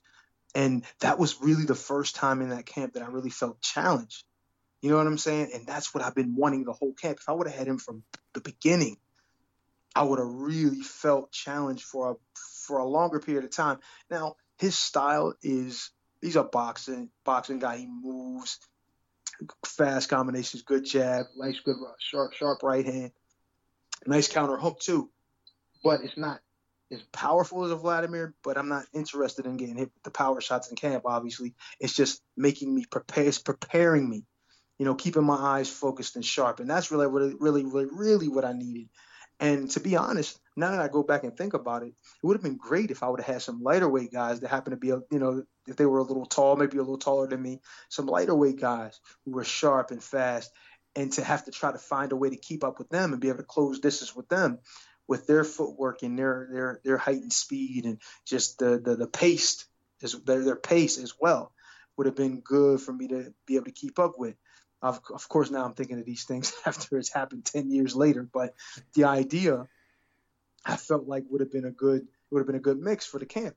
And it's funny because, after I got through everything and we were over there and we're doing the weigh-ins and the press conferences and everything that goes along with this whole thing, and I'm listening to different guys, and who was in his camp for that fight but a young Mike Hunter, who was, I heard, was doing excellent, like to the point where Vladimir and them was like, oh, okay, we gonna have to watch out for this kid later, type of thing, and he was doing great. So, and I'm hearing different things and what he's saying and what they're talking about and who they invited to camp to be ready for speed. Man, he had guys from the Crump who were 147 pounders, 160 pounders, 154 pounders in there for speed, because he's figuring, well, I mean, he's going to be taller. I was going to be taller than those guys, but in reality, I'm not that much taller than him. And in reference to him and in size comparison to him, it's kind of similar. So to have lighter weight, sharp guys like that throwing shots at him, coming from basically the same angle, if he's prepared for that and able to deal with that, imagine him being able to deal with me. And that's what I think he was thinking. And they're thinking beyond just the basic little things. And, oh, well, we're fighting a right-handed guy, so we got to have right-handed sparring partner. No, he's thinking, man, give me southpaws, give me tall guys, give me short guys, give me strong guys, give me fast guys, all kind of different things. And that's the way, like when you're in that point and at that heightened position, you want to be able to deal with anything. And I just wish that I would have been able to have a little bit more input on some of the things which I could have, but just my mindset, my personality didn't do it at the time. But I would have loved to have more input on what we brought in, because I definitely would have wanted guys like that, some guys that would have challenged me more. It would have had me, I think, a little bit better prepared. But regardless of all that, taking nothing away from the champ, obviously he's beaten guys before who have been 100% prepared, even better than what they've ever done before. So it doesn't necessarily mean that it would have changed anything, but maybe it would have for me, because I feel like my talent level is as high as anybody he's faced in the ring. But all that being said, all these things are happening, and then we get into, as it gets closer, you start to see people around you. Some of these people were kind of around in camp, but you start seeing people who are just like stepping up for the ride, who are just there for the ride. They're not the core guys. They're just there for the ride. And, they got a position basically there. They're basically, they're in charge of this or they're in charge of that. They got cameras. They got, I want to handle your Facebook or your Twitter or this, and I want to be a part of that, and blah, blah, blah, blah, blah. And it's just like, these people all divert your attention from the real matter at hand. I mean, I hate it. And these are things I've always hated. Even from when I first started my professional career, there was a guy who was supposed to be, he was helping me a little bit with my, making me a star, helping me become a star. He's almost like an agent or of some sort to kind of, get me in the public eye. So he had the bright idea of having me sit outside. Now, this is not the Klitschko fight. This is way before that. But sit outside and sign autograph photos of myself. And I'm sitting there like, man, I don't want to be sitting out here. I'm nervous for this damn fight. I'm not even thinking about signing autographs and seeing the fans, to be honest. No disrespect. I mean, that's a part of the game. But I just wasn't feeling. I was basically 18 or 19 years old and I had just turned pro, and I'm nervous. I might get myself killed out. You understand what I'm saying?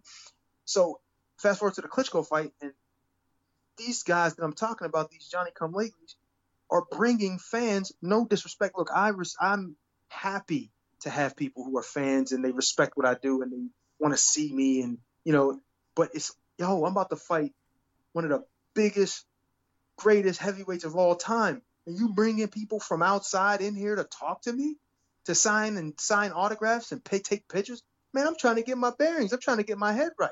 I got to face a guy that can literally kill me out here. Why are you bringing people in here? And of course, at the time, I'm like, nah, I ain't gonna say that. These fans are coming here to see me. That's respect. I love this. Thank you. But I'm like, this guy can kill me out here. Shit, it almost happened. As far as I'm concerned, as far as I know. You understand what I'm saying? Stop. And that was my thing. Like, I always hated having things like that before I've done anything. Because in my mind, I didn't even do anything yet. I didn't win. Why are we bringing fans back here? I ain't saying that, it's not nice that they were able to come in. I'm happy that I could have done that for them. That was probably something they might remember. But the reality of it is, man, and I'm not trying to be selfish, but, I got to get this done. This is about me at this point. Afterwards, man, I'll take a picture with every fan in the arena. But before it, I don't even really want to talk to nobody, not even sometimes my corner, let alone some people who I don't even know, especially when I'm about to get out there with this monster. So, these things happen. Of course, I let it go, which I probably shouldn't have, but I let it go. And, I don't really even remember warming up properly. Like, I don't even remember doing a lot of that stuff. I just remember just throwing a few punches, drinking some of my water, taking my little protein, little things I was taking, little shakes, and just, and just sitting there for I don't want to say hours, but for a while. And I'm just like, man, I was just, just trying to get then all of these people start coming in, and it was almost like a revolving door. I'm like, what is going on? And I remember my manager saying, okay, that's my manager / trainer saying, all right, that's the last one. And I was like, damn, man, we like 10 minutes from walking out. I think it should have been the last one like 2 hours ago. You know what I'm saying? Like, come on. And well, I don't say 2 hours ago, but you know what I mean. And it was just like, what is this? But of course that fades away soon. And, then I got my brother there, Steve, obviously, and then all the people who were important at the time. And then we start going over things and getting ourselves together and getting prepared to go out there and do this thing and really like try to win. And I remember just walking out. And when I walked out, man, I swear that I've never seen anything like this in my life. I saw literally, it was like a sea, like an ocean of people. Like, it was just people in every direction. There was not an empty seat in the entire building. And this is a soccer stadium. And I'm talking about looking up in the rafters and seeing people packed to the top. I was like, unreal. I couldn't even, it wasn't even about that I was nervous. It was, I just couldn't believe I'm a part of something this big.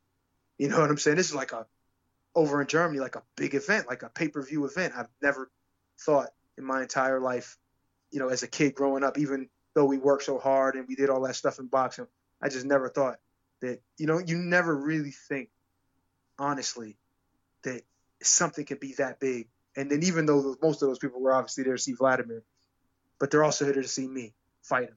So regardless of that, I'm a part of something big, and it was just amazing to be a part of. But, of course, once you enter the ring, all that stuff goes away, and you don't even hear or see most of them. So it's just incredible, though, to be in there and be a part of that. And then I remember getting to the ring, walking through the ropes and doing my normal thing, and then hearing them, then seeing the lights go dark, and then that one shining light go down on Michael Buffer. And I'm sitting there, and then he say, welcome to the Klitschko show, basically saying the Klitsch KO show, basically is what they were saying, because they was playing it as that. And even if you looked up at the screen, I don't know if you could see it on on the broadcast, but it was like they made it big KO. That was like a big thing, like, oh, I'm getting knocked the fuck out, huh? And that's what I was thinking. So that's what's gonna happen. All right, let's get this big dude up in here and let me show you what's up. That's how I felt. And as it's going, and as he's walking to the ring, with his music, I forgot what the music, but he's come out to that song a few times, I guess, or a lot of times. Red Chili Peppers. And, Red Hot Chili Peppers, yeah. And I'm hearing it, And I'm like, yo, this is crazy. And I'm telling my brother, he's sitting there next to me the whole time, even when we were walking to the ring. Like, yo, this is crazy. He's like, was you feel nervous? Like, he's like, you know what? I was like, man, and we doing all this while I'm walking. I was like, it's not really a nervous feeling. It's just like, wow, that's all I can say, man. This is unbelievable. Like, just to be in there. And how do I say? I was nervous before I got out there, but when I got out there, it was just like, man, this is cool. It's showtime. This is cool, man. This is awesome. I never, like I look at, the NBA guys and how, when they go out and they see the packed house and all that. Well, this is before COVID, obviously. And you see the packed houses and these dudes and these people and all cheering them on. And it's like, especially when they playing against the home, with the home crowd and all, it's like amazing thing to see all these people that really support this. And you see how it's just bigger than what you're doing. It's just bigger than this one event.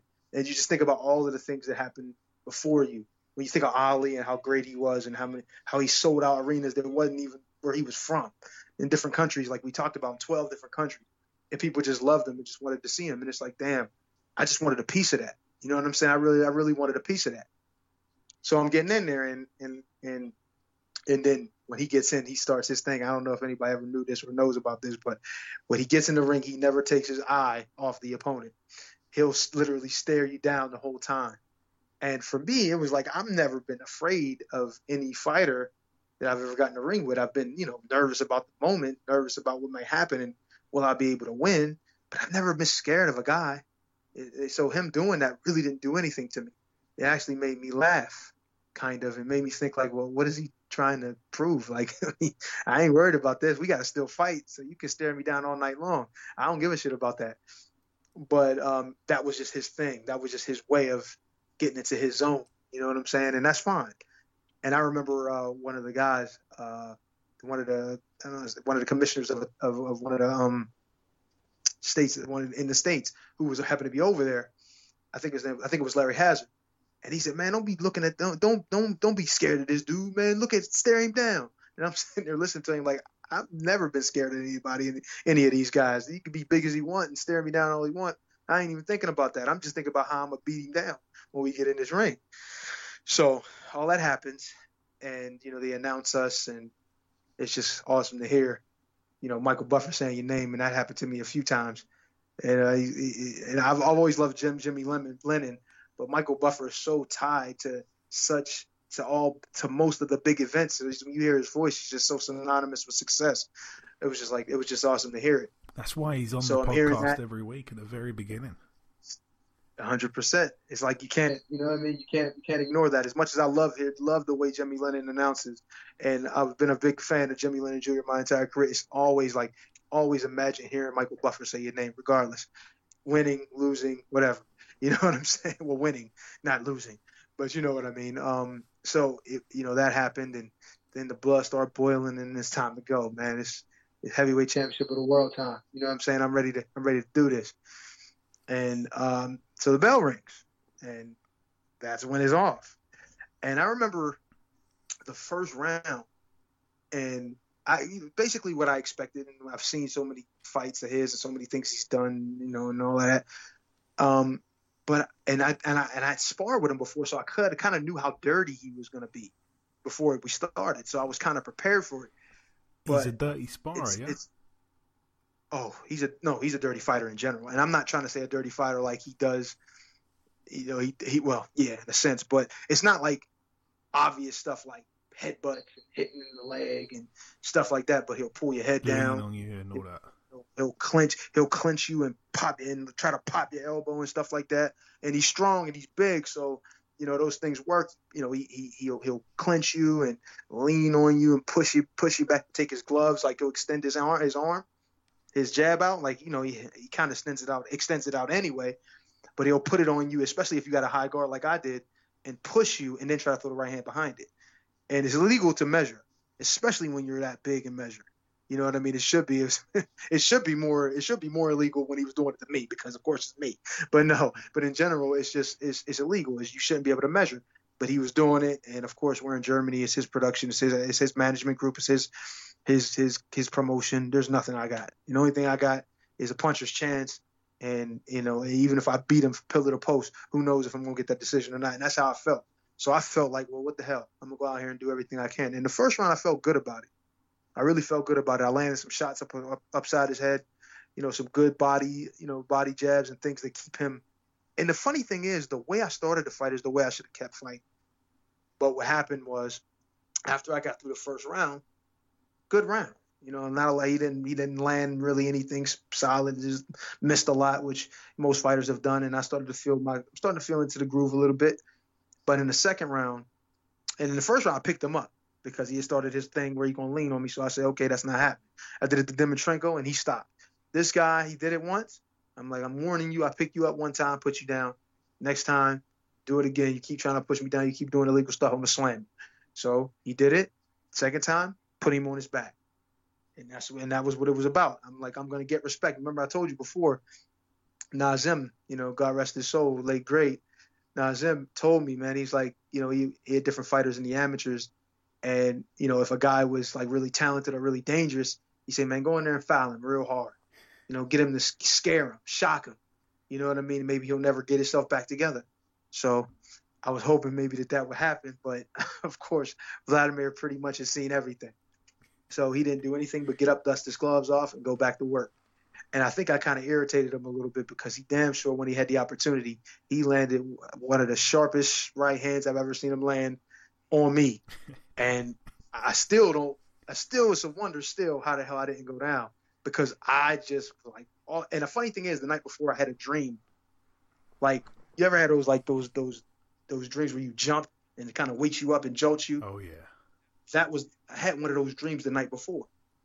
And in between trying to go to sleep with Robert Hines snoring, oh my God, that guy is unbelievable. I could barely sleep the night before my championship fight. But anyway, we're not going to talk about that. Love Robert Hines to death, but he snores crazy. Anyway, but I had that dream and it shocked me. I woke up and I'm sitting there thinking, man, I hope that's not no sign of what the hell's going to happen tomorrow. And sure enough, that right hand popped me. I said, boom, and I stumbled back. But my conditioning was so good that I instantly recovered. I mean, like it lasted no longer than the punch and the stumble. I was already back. There was no cobwebs. There was nothing. I didn't see no stars, nothing. It was that flashlight. Everything was back to normal as soon as I clenched him for half a second, and then everything was back. But this is what happens when slight inexperience in certain areas, and it was something like being on a big stage and somewhat being embarrassed, being caught like that, because I never really been stumbled like that ever in a professional fight. And then like trying to figure out how to get him back. You know what I mean? It was always about now how to get him back. I want to land a big shot now. Now forget all the other stuff. I'm just trying to get this dude back. And instead of trying to mount that attack that I had going in the first round and confuse him and do things that I think it would help me win the fight, I start figuring out I'm going to hurt him. It ain't about that. That's not what I was in there for. I'm in there to win the fight, and I'm trying to win the fight. And if I think I'm gonna go out there and just try to knock him out with my 205-pound frame, it might not work out as the way the way I hope it would. You know what I mean? So the plan started to go to hell. So, pardon my language, but it started to go to hell then. And ever since that particular moment, I remember just continually trying to figure out what I need to do. And then here comes the smart stuff that he does, is where he's so well schooled, and then having Emmanuel Stewart in his corner, the great Emmanuel Stewart in his corner in the plan. And then having my trainer, Bashir, who ended up being my trainer later, who's also one of the greatest trainers on earth right now, in the corner. And all that information against what we had, me and my brother and my manager, who even admitted didn't know everything he needed to know about the training process of boxing. Even though he had 40 years in, but his 40 years was in a different position. Management, you know what I mean? Business. He was just trying to help the best way he could, but we just didn't have enough experience in the corner, me, him, even my brother. Even though I feel like if my brother would have been the main trainer, if he would have been the chief second in the corner, I think we would have had a better chance of mounting a good attack, because some of the things I was doing that I had success with was coming from him. You know what I'm saying? And we always talked about what we would do under certain circumstances, and what we would do in certain situations. So we had a good understanding and a good relationship and a good idea of what to do in some of these situations, and a good chemistry with that. But regardless of all that, remember, I'm fighting, maybe one of the greatest of all time. And it just didn't matter. As much as I tried to adjust, the more he would. And from what I'm hearing and from what I saw in some of the video of footage, I mean, it seemed like Emmanuel was getting on his case pretty hard because he couldn't get me out of there because he had a hard time landing shots. Shit, that was just about everybody I fought. But even though he had a hard time, he still definitely gave me some lumps. And I remember just having a whole difficult time with this guy. Like, I just couldn't figure it out. It was just that puzzle that you just can't find that one or two pieces that just makes the whole puzzle come together. You know what I mean? It was just like, it was that right hand set it off and set me on a spiral downward. And I could never recover from that. And then I just remember being in the 10th and 11th round and still trying to figure out like what I can do to maybe change this thing around, maybe hurt him somehow. And then, you start to realize that, look, it's just not your night. You tried, just finish the fight and, we'll talk about what happened. And eventually, maybe you'll get an opportunity again. Of course, that didn't work out the way I planned either because I, get into the last round, figure, okay, well, it's the same as always. He's not really landing much, but he's keeping me at bay, jabs in my head, in my face all day. Okay. And I seen him trying to set up that shot. I saw him setting up that left hook that he caught me with. And even though I saw it and I knew it was coming, I said, okay, I'm not going to slip it this time. I'm tired. I don't feel like moving. The hell with it. I'm just going to catch it, and then we're going to let the bell ring, and we're walking out of here. That's the last thing I remember until I remember starting to wake up. And I remember as I was waking up, and I know people say, how do you remember that? But trust me, I remember like being on the floor, not necessarily seeing myself or even seeing anything after that. I just remember me being still black and me thinking like, I can't believe I let this motherfucker knock me out, yo. Like I felt so disappointed in myself with that. And then right after that, nothing for, I don't even know. It was an unseen amount of time, unthought of amount of time because my short-term memory was lost because I was completely unconscious and my brain was probably bleeding slightly. So I had no idea what was going on until I'm taking steps down the ring. And my manager's son, who was a good friend of mine at the time, was basically consoling me, saying, man, you did everything you could. And that's the one thing that that's when I started to remember. That's the next thing I remember. And then I remember, my cut person, which was a woman at the time, she was a plastic surgeon, saying, okay, you can go do the press conference, but you're going to the hospital no matter what. She made sure that I went to the hospital no matter whether no matter whether the doctor said I was fine or not. She was like, you're going to go to the hospital. And then, so, coincidentally, even after the press conference and all, they still took me there, and the hospital kept me for like 2 days because of my heartbeat, not because anything was wrong with the brain. They were saying it was so minor, the little bit of a bleed that I had, that it was almost non-existent. It was more that my heart was beating so irregular. And that's because they're not used to seeing athletic hearts. That's really what the issue was. But anyway, so high you can be at one point, and meteoric rise, meteoric fall, because that was exactly what I felt like. I felt like, all the work I did, the journey, everything that happened, everything I accomplished was almost for nothing.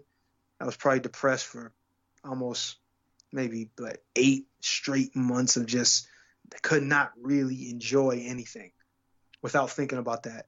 You know what I mean? It just had me so down, even with the money and stuff that I might have had. And believe me, I took a real hit on that. It just was, man, it was the hardest thing I've ever had to overcome. One of the hardest things. There was a couple other things that were really just there was more difficult than that, but that was one of the hardest things as an athlete that I've ever really had to overcome. And to get back in there and think that I was going to be anything again, and with my level of confidence and belief in myself at times, it was just like, man, this is going to be a real journey. And I want to ask you this, Eddie. Obviously, you were knocked out in what was it, 8 seconds or something left in the round? Yeah. 8 seconds. And that hurt too. Was that the only time you'd ever been knocked out, amateur or pro? Yes, that was the only time I've ever been knocked down, let alone out. Wow. Yeah. The only other time I've ever been down was a sparring session. It wasn't even like I went down from being hurt. It was like he hit me and I was moving forward too fast and went down, and it wasn't really a knockdown. I'm talking about really down. That was the only time I've ever been down. Ever. For real. And what's your relationship like these days with Vladimir? Obviously, I'm guessing you haven't seen him for a long time, but, you know. No, I mean, I never had there was never any animosity with, come on. Look, for me to feel like I was going to go in and win was just like anybody else, but I really felt like I had a legitimate chance, and I did. But for him to do some of the dirty things that he's done, and even in the sparring when we were sparring, that's part of the game. There's no ill will at all. Like, in fact, when I seen him, he was getting ready to fight BY, and I was up in New York, and I seen him. He was like, "Oh, Eddie Chambers," gave him a hug and handshake and all, and it was just like, man, it was nice to see him, but it's like, I mean, look, it wasn't like I was going, "Hey, Vlad, let me get your number, man. I'm gonna hit you up. We gonna go and do that." What was he doing at that surfing together? Like, nah, nothing like that. But no, he's a good guy, great champion, great person. You know what I mean? Real smart guy, and he deserved everything he got. He worked hard for it. He's that dude. He was that dude for a long time, and it's really difficult to stay on top as long as he did. Trust me. And no matter what era it is, no matter what situation it is, it's very, very, very, very hard to stay on top that long. And he was special, man. He was special. He's a special champion, no matter whether you liked him, you loved him, or hated him. Same thing with Lennox Lewis. Yeah, so many people hated him, but you got to respect the greatness. And I did, and I always did. Yeah, no, he's undoubtedly one of the best heavyweights of all time. And, especially when you kind of think that you yourself, who really should have been a cruiserweight, but obviously the people around you at the time, they wanted that heavyweight money, and you kind of just, did what they wanted, and, you almost got there, as you said to me before. You should have never even been in the heavyweight division, but you made all the stops all the way there, and the big one, you almost hit the jackpot. You touched almost. It. I want to ask you also, Eddie. Do you know? I mean, I don't know how close you sort of saw the fight, but did you ever get a chance to see the scorecards at the time of the KO or not? In my mind, I'm feeling 121 or whatever, 108 until I got dropped in the last round. I didn't think I won a round, in my opinion. Even though I felt like the first round was good, I still don't think I won it. I think it was like, well, I had success, but, and not just to say that I didn't win any rounds, but I didn't win any rounds, especially over there, and especially it being his promotion, his management team, and his group running things. No way. I had no shot at that. But, and I don't like the whole, it was a silver lining, or there was a moral victory in being that you were in there and you did this and you did that, and it's like, yeah, man, but I really felt like I had talent and ability above all in the division at the time, no matter who was there. I really felt that way. And maybe I did, but it just didn't happen. And I always wondered why and what I did and what I didn't do, or was it just that he was just better or he was just bigger? You know what I mean? And or both. And I just always wondered about it, man. Even to this day, it's like, what if I'd have met Peter Fury earlier? What if I would have got that science that he had with not only just, the training aspect in the different style that we were working on, but the size and the strength and the things that I really started to hone. And when at that time I was over there with him and Tyson, man, I felt at times invincible. Like, it didn't matter who was getting in the ring with me, I was going to bust their head wide open. I'm talking power and speed. But it just was, it wasn't to be. And then when I did get prepared, and I was like that when I was over there with those guys, couldn't get a fight. And that's just the way the ball bounces, man. Couldn't get a fight. We were even willing to take Ruslan Chikaev in less than a day's notice. Basically, like 12 to 14 hours notice, man. We was going to go over there and fight him that day or that night. Like, not that night, but we was going red eye over there. It was like, I don't know, 12 at night or something over there over in the UK. And we was talking about, man, we'll go over there and fight him tomorrow. Like, we really would. And, of course, they didn't take the bait. But, you know, I was so ready at that time. And it just wasn't to be, man. You know, some people they just don't get their shot, or just their opportunity goes and they miss it. And that might be my situation. And, you know, Tyson Fury himself has said many times, he likes to say, a good big man will always beat a good little man. Do you kind of feel like that? Oh, no. Go on, what'd you say? I'm sorry, go ahead. I was just going to say, do you kind of feel like that saying that he uses kind of fits the description of how the fight played out between you and Vlad? Without a doubt, and it's generally a good big man could beat a great small man, because as great as a guy is, right? It's like, let's look at Lomachenko versus Lopez, right?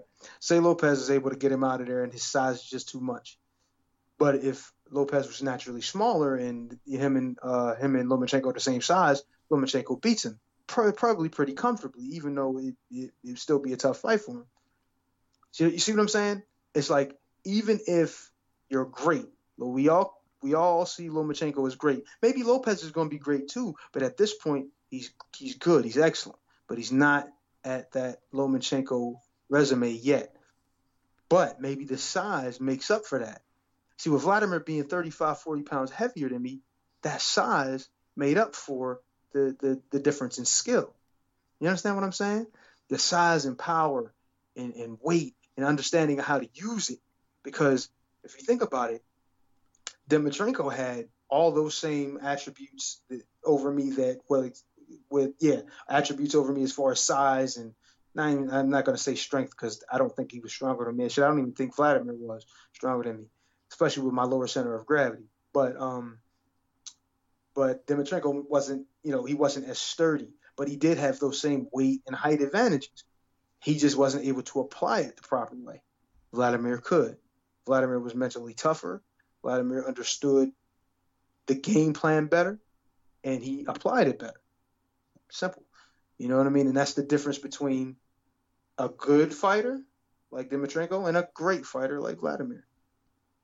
Yeah. Mm-hmm. Okay, well, that is the Vladimir Klitschko fight out the way. Obviously, that was the biggest fight of your career, Eddie. But the journey doesn't stop there. There is still a few more chapters to go over, which I'm sure we'll get on to next time. So I'm guessing next time will be the comeback fight almost a year later against Derek Rossi, which obviously was a rematch. And then, from there, it obviously brings us into the Thomas Adamek fight. So am I right in saying we're probably going to go over those two fights next time? Maybe, yeah, probably. We'll probably go over those two. I mean, maybe we could split it. Maybe we'll go over both. I mean, we'll see. I mean, because to be honest, the Rossi fight, it shouldn't take up too much time, although it was a decent fight, and it kind of played a little bit to how I felt about myself after that Klitschko fight and where I saw myself. You know what I'm saying? So it's like, it kind of gives you an idea of where I was, and then with the Adamek fight to follow, maybe we'll do both. We'll see. We'll see what's out. We'll see how much time we have, and then we'll put it into effect. Okay, absolutely. Looking forward to that. Like I say, Eddie, it's been a pretty long show. We did the reviewing, we did the news, we gave you your quiz question, we did the preview part, we welcomed Michael Hunter in as our sole guest, and we've just wrapped up there with the lockdown knockdown segment. I just want to say once again, Eddie, thanks for helping me out once again. Thanks for bringing our listeners another edition of the Lockdown Knockdown. It's always very interesting, and it's obviously, like I say, a big fight, a world heavyweight title fight. There is the ins and outs there. Not a lot of people know about the facts discussed in about the 45 minutes that we recorded in that segment there. So yeah, thanks, Eddie, and The final thing I'm going to do is just sign out with the very end of the show in just a few seconds' time. Okay, and this wraps up episode 261 of the Box Hard Podcast. I've been your host, Joey Coastman. Eddie Chambers has been with me for the duration of the show. A massive thank you to our sole guest on this week's podcast, the top heavyweight contender, Michael Hunter. A special thank you also to Aaron from Travelodge in Weston-super-Mare, which is where this podcast episode was recorded. Aaron opened up a quiet and private room for me to operate in, which was extremely generous of him to do so. So a big shout out to him. There has been one or two pieces of news break whilst we've been recording the show. Unfortunately, the aforementioned Savannah Marshall vs Hannah Rankin world title fight has been cancelled because Savannah Marshall's trainer Peter Fury tested positive for coronavirus. Savannah herself tested negative, but due to the necessary precautions, the fight has been cancelled. Both girls involved in that fight are devastated and are hopeful to get the fight rescheduled before the year is up. There is one other piece of news. It's going to be a fight taking place on Friday, November the 27th. Demetrius Andrade takes on Dusty Hernandez Harrison, both guys friends of the show. The fight's taking place, bizarrely, at super middleweight. So that's going to be, well, I'm not quite sure if I'd say a great fight, but it's going to be interesting to say the least. But that is about everything, though. That's everything from myself. I want to say a massive thank you to all of our listeners for tuning into this week's show. Enjoy your weekends, people. Stay safe, and we shall see you all again next week.